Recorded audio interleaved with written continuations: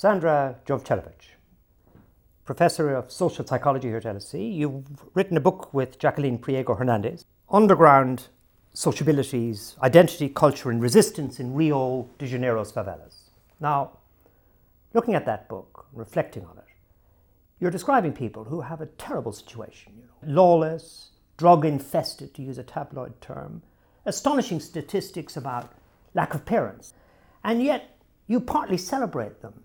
You're talking about the NGOs, the activism, some amazing statistic, 97% of them, so they love living there. Do we obliterate these places, integrate them in the rest of Rio, or do we kind of celebrate these favelas? Which should I do? You should do both. You should understand what is to be celebrated, and you should understand what needs remedying and needs action. Favelas are a very complex environment. They are places of tremendous contextual adversity, where human suffering, poverty, social inequality are visible and there for everyone to see.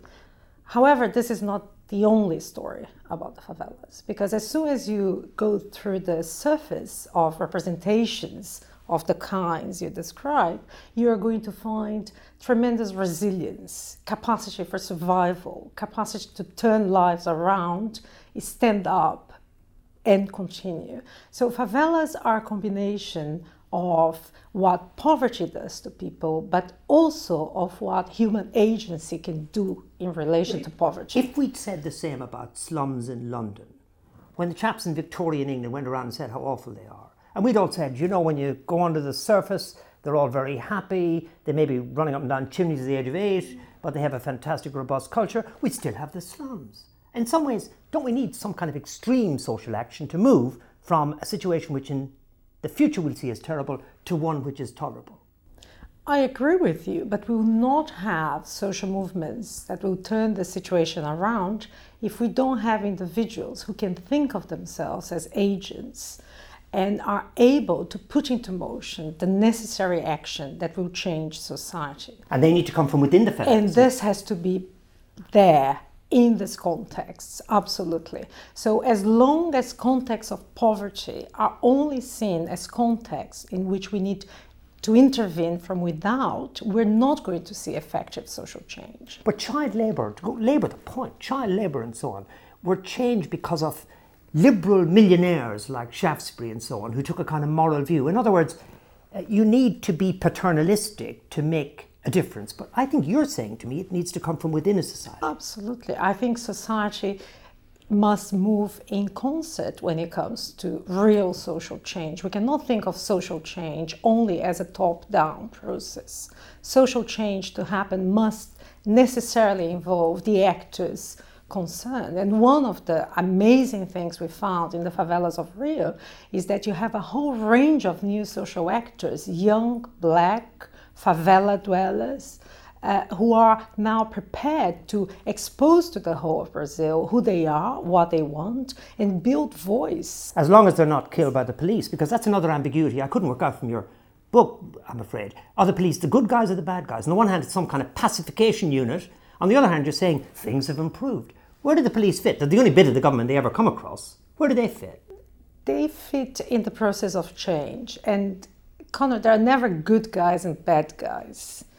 People are good and bad, sometimes at the same time. Oh, typical academic response. Everything's complicated. It's not an academic response. You just need to look at real life. Nobody is only good and bad.